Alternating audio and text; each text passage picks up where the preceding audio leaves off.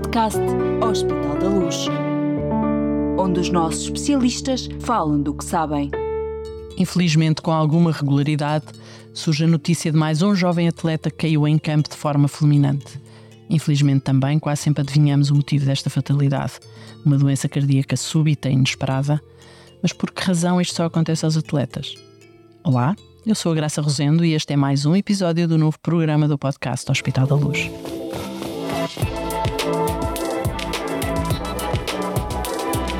Sportcast, com os nossos especialistas em exercício, saúde e performance.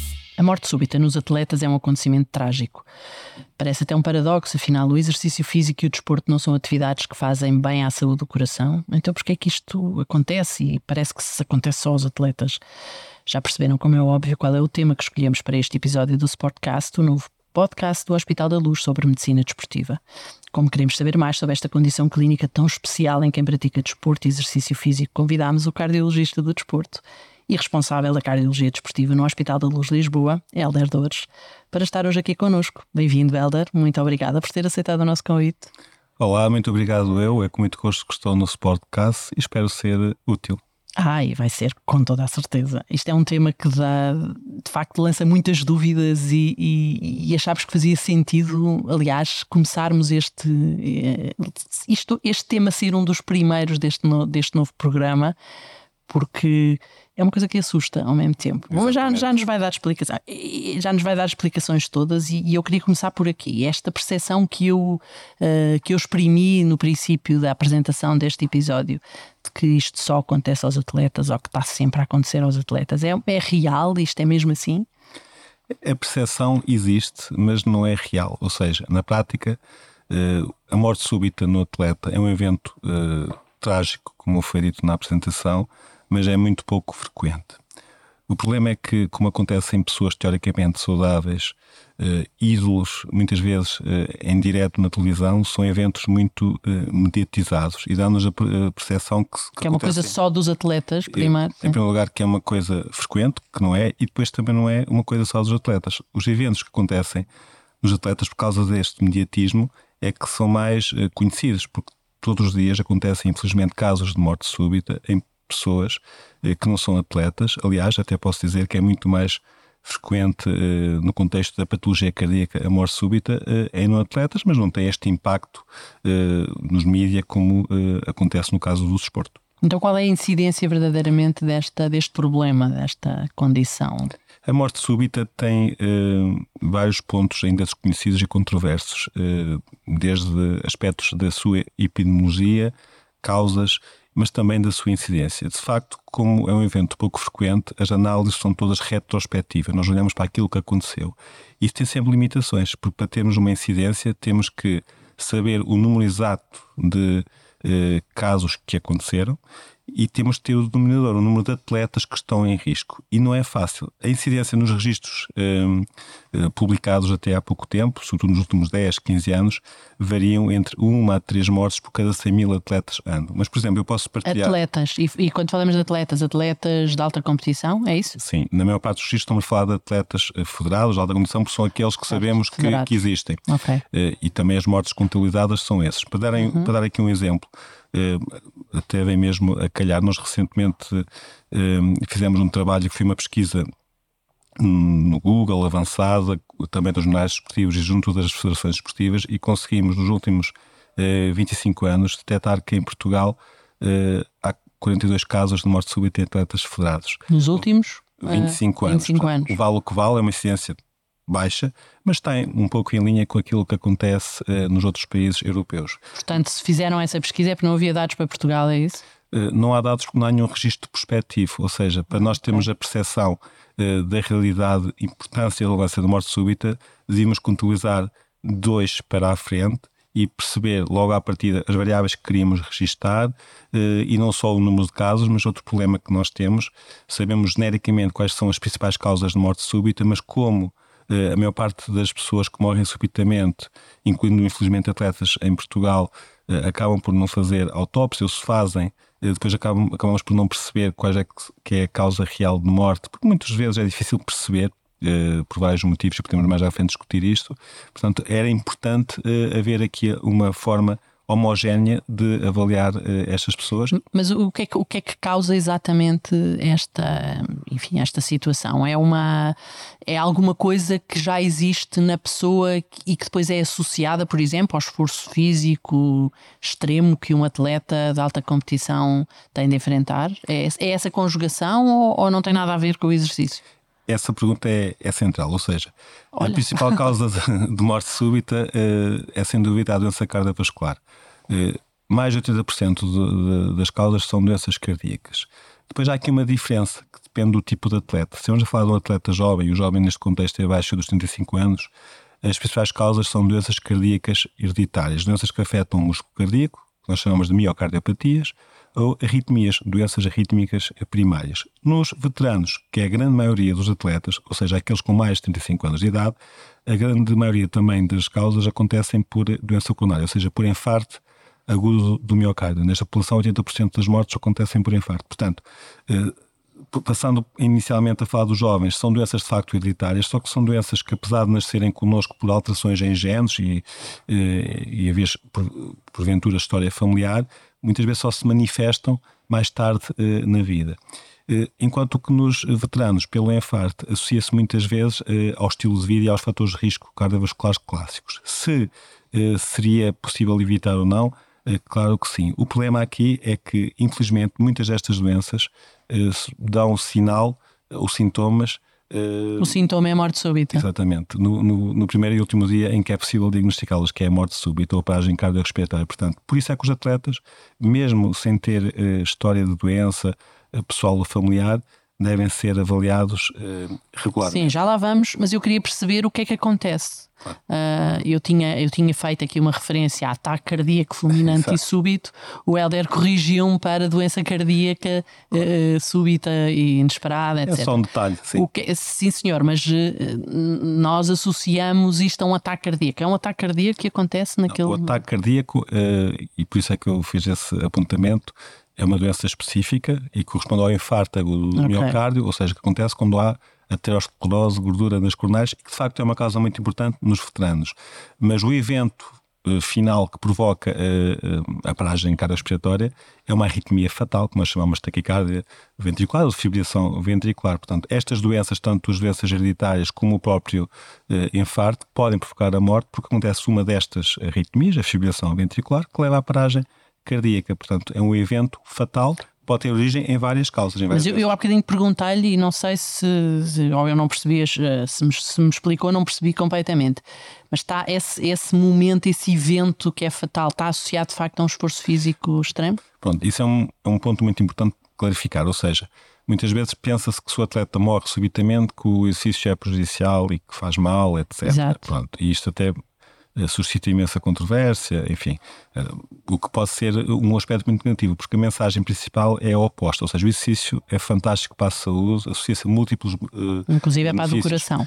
E não só, foro endócrino, neurológico, musculoesquelético, etc. No entanto, nas pessoas que são portadoras de algumas destas doenças, que nós muitas vezes não conhecemos, ou porque são difíceis de diagnosticar, ou porque o atleta não foi avaliado, o exercício pode constituir o gatilho, o trigger para provocar o evento fatal. Portanto, o stress, o exercício físico, que, sobretudo exercício de alta intensidade, muitas vezes em condições climatéricas ou ambientais extremas, pode ser o gatilho para, na pessoa que tem esse substrato, tem essa doença de base, possa ocorrer um evento fatal. No entanto, neste contexto também é importante realçar que mesmo em pessoas com corações perfeitamente normais, que são avaliadas, quando o exercício é extremo, o que está agora muito na moda, e realizado em condições ambientais também extremas, por exemplo, sob muito calor, muito frio, em que há alterações como desidratação, alterações nos iões ou vários genes do nosso organismo, mesmo pessoas com corações normais podem ter estas arritmias que podem ser fatais. Portanto, é um aspecto muito importante para salientar. Ok, já vamos à avaliação e no fundo, à possibilidade da detecção precoce, e eu ainda queria continuar aqui neste registro, claro. O que acontece e a quem é que pode acontecer. Estamos a falar de atletas de alta competição, de exercício extremo, mas isto pode acontecer também a quem corre por lazer, dia sim, dia não. Claro. Aliás, se nós olharmos... Uma vez que tem tudo a ver com uma condição prévia. Claro. Se nós olharmos para a base da pirâmide mais larga, a grande maioria das pessoas fazem exercício físico, e ainda bem, não são atletas de alta competição.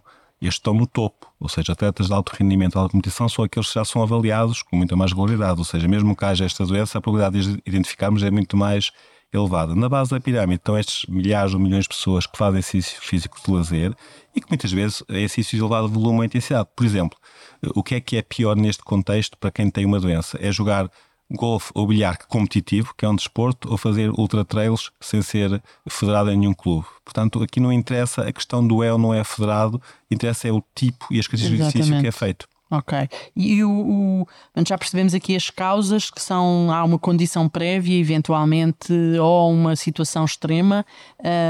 Portanto, isto quer dizer que as causas não são todas iguais em todos os atletas. E esta pergunta serve também para passarmos à questão da avaliação precoce. Sim. Como é que se faz? O que é que se pode fazer? Eu já pratico um desporto, já faço, já exponho o meu organismo e o meu coração a uma condição qualquer extrema de vez em quando, porque vou correr e faço outras distâncias, ou faço Ironman, não faço nada. É bom que fique esclarecido, não faço. Mas naturalmente ainda estou a tempo de fazer uma avaliação, mas claro, em contrapartida também posso pensar, caramba, não me aconteceu até agora nada, para que é que me vai acontecer a seguir? Claro, eu acho que é assim, a mensagem é passar neste contexto é que, em primeiro lugar, todas as pessoas devem ser avaliadas antes do início da prática desportiva, sobretudo se for uma prática que mencione ter um nível competitivo mais alto, elevada intensidade, elevado volume, e depois naquelas que fazem este tipo de exercício, esta avaliação deve ser regular. Okay. Por exemplo, como falamos, e há causas diferentes de morte súbita, nos jovens, o foco principal nesta avaliação, além da avaliação clínica em consulta, sobretudo por profissionais, neste caso médicos com experiência em causa desportiva ou medicina desportiva, deve ser a detecção destas potenciais doenças hereditárias. Por isso é que o eletrocardiograma tem um aspecto muito relevante. Pois, eu ia perguntar qual era o exame que... O ECG no jovem é primordial. Muito importante. Depois há aqui um problema, que é o facto de os atletas terem alterações fisiológicas e por vezes não é fácil distinguir essas alterações fisiológicas das alterações que aparecem nestas doenças. Sim. Por isso a interpretação tem de ser feita por pessoas com experiência nesta área. Claro. Mas eu diria que se tivéssemos escolher um exame, no jovem é o ECG. No veterano, como aqui a causa é a doença coronária, aqui o ECG já não é tão importante, aqui passa a ser importante a estratificação de risco cardiovascular, por exemplo, análises para ver o colesterol, se há diabetes ou não há, mas também outros exames, como a prova de esforço, que é um exame muito útil, pode ajudar a identificar aqueles que têm algum risco acrescido de doença coronária. Sim, nós estamos aqui no Hospital da Luz Lisboa, essa é uma prática comum em quem procura fazer o check-up desportivo, por exemplo, que é obrigatório para quem quer ser um atleta federado, mesmo os miúdos. Com que regularidade é que deve ser feito essa avaliação? Porque é possível, e isto é uma segunda pergunta a esta primeira, é possível que não se detecte numa primeira avaliação, mas que possa vir a detectar-se alguma coisa diferente numa segunda ou numa terceira avaliação? Sem dúvida nenhuma. E esse aspecto da regularidade é mais frequente, ou mais importante, se quiserem, nos jovens, nos adolescentes, porque há doenças graves, estas miocardiopatias, etc., que podem aparecer de um ano para o outro. Por isso é que a periodicidade da avaliação recomendada é anual. Obviamente, à medida que o tempo passa, que os anos vão passando, se um atleta tem os exames sempre normais, etc., podemos passar mais alargar estes prazos de avaliação. Mas se nós estivermos a falar especificamente, exatamente, no atleta federado, que tem que ter uma avaliação médico-desportiva oficial, aqui a avaliação é sempre anual, até por lei, ultrapassa até os aspectos clínicos. Mas o EGC já faz parte dessa... O ECG é obrigatório em qualquer atleta. Okay. Em Portugal há aqui alguma controvérsia porque há alguns países que não obrigam, mas nos países europeus, na grande maioria, o ECG é recomendado. Okay. E anual. E a partir de que idade? Esse aspecto é controverso, muito discutido em congressos. Eu não sei exatamente com que idade é que um atleta pode ser federado. Na prática, em Portugal, é controverso porque qualquer atleta que participe em competições organizadas, até uma criança de 6, 7, 8 anos, já tem que ter preenchido o mesmo certificado médico-desportivo que um atleta veterano. Portanto, sim, não há grande distinção. E faz sentido nessa idade fazer esta avaliação? Na minha opinião, não faz sentido. Aliás, em termos cardiovasculares, aquilo que as recomendações dizem é que o início pode ser entre os 12 e 14 anos. Claro que vai haver exceções, porque há crianças que fazem muito desporto, sei lá, em modalidades como a ginástica, etc., que fazem muitas horas de treino e é importante ser avaliados. Mas eu acho que se uma criança fizer um acompanhamento, como está também recomendado, regular no seu pediatra, etc., vai indiretamente fazer esta avaliação. Okay. Eu diria que se quisermos encontrar aqui uma idade em que faça sentido começar a haver uma avaliação mais regular no âmbito da medicina desportiva, será nos 12, 14 anos, por dois motivos. Porque é quando estas doenças hereditárias habitualmente se manifestam e também quando o nível e a carga, o volume de exercício na maior parte das modalidades aumenta nesta idade. Já encontrou alguma situação desta? Já preveniu situações dessas? Já encontrei muitas, aliás, uma grande parte da minha atividade clínica é precisamente a cardiologia desportiva, onde avaliam não apenas atletas ou pessoas que surgem e que marcam consultas porque têm interesse, e ainda bem, em ser avaliadas, mas também de segundas opiniões, atletas vêm de outros clubes ou de um clube onde eu trabalho, e aqui sim, infelizmente... Já teve que dizer a um atleta que... Sim, muitos atletas, infelizmente. Cuidado, não podes... Alguns excelentes atletas exagerar. Tivemos de dizer que não podem continuar a ser atletas, não é uma decisão fácil, mas nós temos de pôr na balança estas duas coisas, e obviamente a decisão é sempre partilhada com o atleta, com outros colegas, com a família, mas temos que pôr na balança a frustração de não ambicionar ser um atleta de carreira e um ídolo para todos nós, como todos os jovens querem ser, mas no outro prato da balança está o risco. Isso só acontece quando o risco é acrescido, e quando eu tomo essa decisão tenho sempre a percepção que estou a ajudar a pessoa a evitar potencialmente um evento que nestes casos pode ser fatal. Agora há aqui uma grande zona cinzenta, claro, que é difícil discernir muitas vezes o que é branco e o que é preto. Claro. E essa detecção provavelmente já lhe aconteceu em pessoas que já fazem, que são atletas há algum tempo, portanto já tiveram expostas, devem-lhe perguntar, mas isto nunca me aconteceu nada até agora. Exatamente, isso é um aspecto muito relevante. Como é que lida com essa perplexidade? Porque não é fácil, porque vamos imaginar, e já aconteceu alguns casos de atletas séniores de várias modalidades que vivem do desporto, onde ainda é mais difícil, tem a sua dependência económica, a família e o seu rendimento derivado da sua profissão, que é ser atleta, e não é fácil porque essa pergunta surge. Eu sempre fui atleta, nunca me aconteceu nada, porque é que agora você, muitas vezes sem me conhecer em lado nenhum, vem dizer que não pode. Claro. Há aqui duas formas, na minha experiência. Uma é porque há doenças de facto que podem aparecer mais tarde na vida, e também antigamente não havia tantos exames como temos hoje em dia que permitem uma detecção mais precoce, e por outro lado, infelizmente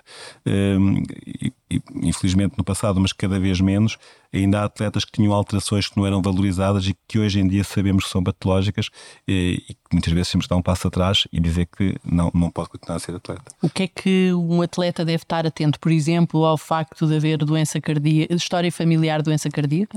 Eu acho que há aqui... Mesmo que não tenha sentido nada e continue a fazer exercício e desporto, na sua alta competição. Isso é obrigatório. Há duas coisas que da parte do atleta são muito importantes de transmitirem aos médicos. Duas em termos clínicos, depois uma em termos desportivos. Em termos clínicos, é se há sintomas ou não. Um atleta que tem queixas induzidas pelo exercício, como dor no peito, falta de ar, palpitações, desmaios, é obrigatório. Assim, se correr muito, fica com palpitações. Claro, mas tem que ir a correr para o médico. Se correr muito, fica com taquicardia, ou seja, a frequência cardíaca aumenta. Okay. Não vai ficar com a sensação do ritmo irregular. Se ficar, isso, a palpitação é diferente.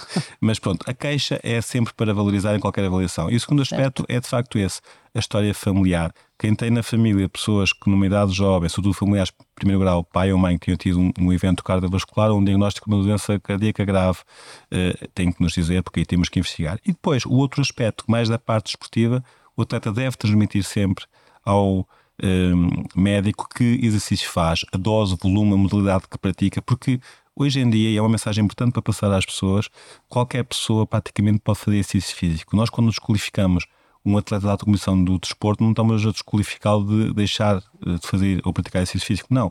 O exercício tem que ser prescrito de forma adequada para o risco daquela pessoa. Claro. E vai continuar a fazer, só que num nível completamente diferente, e é importante por isso também conhecer as características do desporto que a pessoa pratica. Nós hoje associamos muito ao desporto de alta competição fenómenos como o doping, aquelas coisas daquelas bebidas energéticas, enfim. A malta hoje tem muito disponível, muita coisa destas, claro, que eu diria que não faz muito bem. São potenciadores também de condições clínicas deste tipo? São coisas distintas. Uma coisa é o doping, Infelizmente, além do componente ético de adulterar resultados, o doping, sobretudo neste contexto cardiovascular, os esteroides anabolizantes são uma causa de morte súbita, são causa de infarto, de AVC, de hipertensão, de colesterol elevado. Portanto, é um problema que, infelizmente, muitas vezes não conseguimos detectar, e eu na minha consulta já os deteto depois de ter estas complicações, insuficiência cardíaca, pós-infarto, e portanto alerta. Se calhar às vezes são irreversíveis, não é? Claro, e é um alerta que eu deixo aqui para as pessoas que nos escutam, é que não experimentem, porque vão ter, na maior parte dos casos, complicações graves. E o segundo aspecto são esses suplementos, bebidas energéticas, que não são doping e também fazem sentido. Um atleta da competição habitualmente tem que ter suplementação além da sua base alimentar de raiz.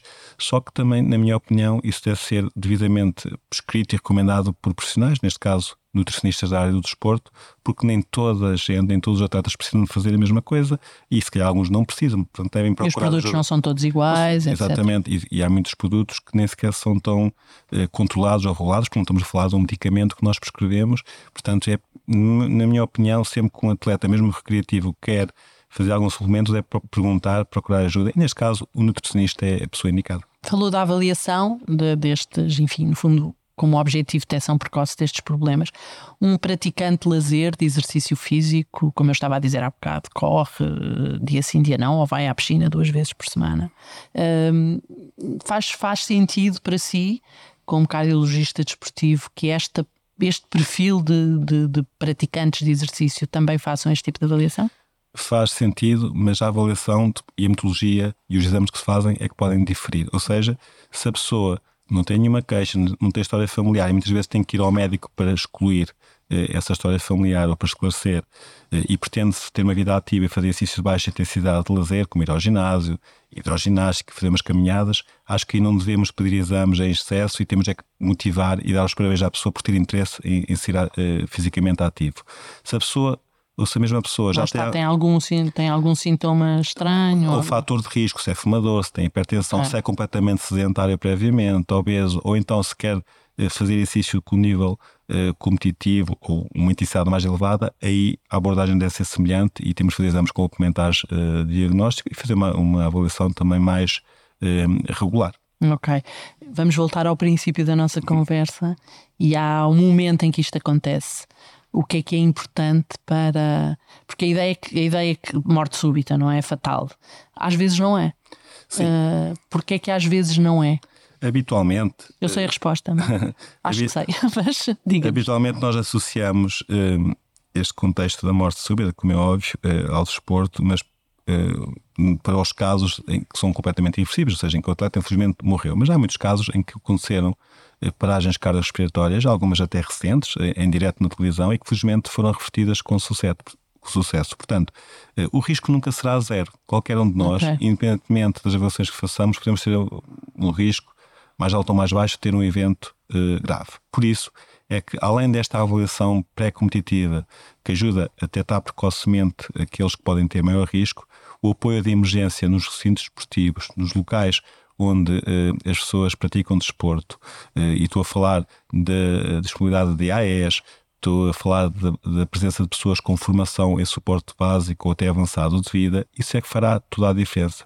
Por um lado, vamos conseguir salvar mais vidas naquela pessoa em que não estamos à espera que tivesse um evento fatal. Por outro lado, e é um aspecto muito importante, podemos com isso, se o apoio for adequado, permitir que atletas já com algum risco possam fazer e manter alguma atividade desportiva com maior segurança. Muito bem. O que é que o Hospital da Luz, no caso o Hospital da Luz Lisboa, que é onde estamos, tem para oferecer às pessoas que procuram de alguma maneira fazer esta avaliação ou fazer algum acompanhamento de saúde desportiva? O que é que o Hélder nos pode dizer sobre isso? Eu posso dizer que qualquer pessoa que queira praticar exercício físico ou que já pratique, seja atleta de nível competitivo ou não, e tenha qualquer dúvida sobre a parte desportiva e clínica, se entrar na nossa porta do Hospital da Luz, vai conseguir responder às suas dúvidas e às suas questões. Nós temos um Centro de Medicina Desportiva com profissionais com muita experiência, médicos de todas as especialidades que interagem com o desporto e, obviamente, especialistas em medicina desportiva. E depois temos um leque de profissionais como fisiologistas, psicólogos, nutricionistas, fisioterapeutas, de pessoas também com experiência nesta área. Portanto, aquilo que eu posso dizer às pessoas é convidá-las a virem-nos visitar e acho que vão ficar impressionados de forma muito positiva pelas condições não apenas humanas dos nossos profissionais, mas também pelas condições técnicas de todos os dispositivos e equipamentos que temos e que podemos, com isso, garantir que, nesta grande maioria de pessoas que têm doenças que podem ser detectadas precocemente, que arrisco-me dizer que nós vamos conseguir detectá-las. O hospital é um hospital com vida, estamos aqui rodeados de pessoas à nossa volta, não é? Exatamente. Estamos aqui para conversar consigo, podíamos estar a conversar com outro colega seu que está a trabalhar aqui ao lado, se calhar,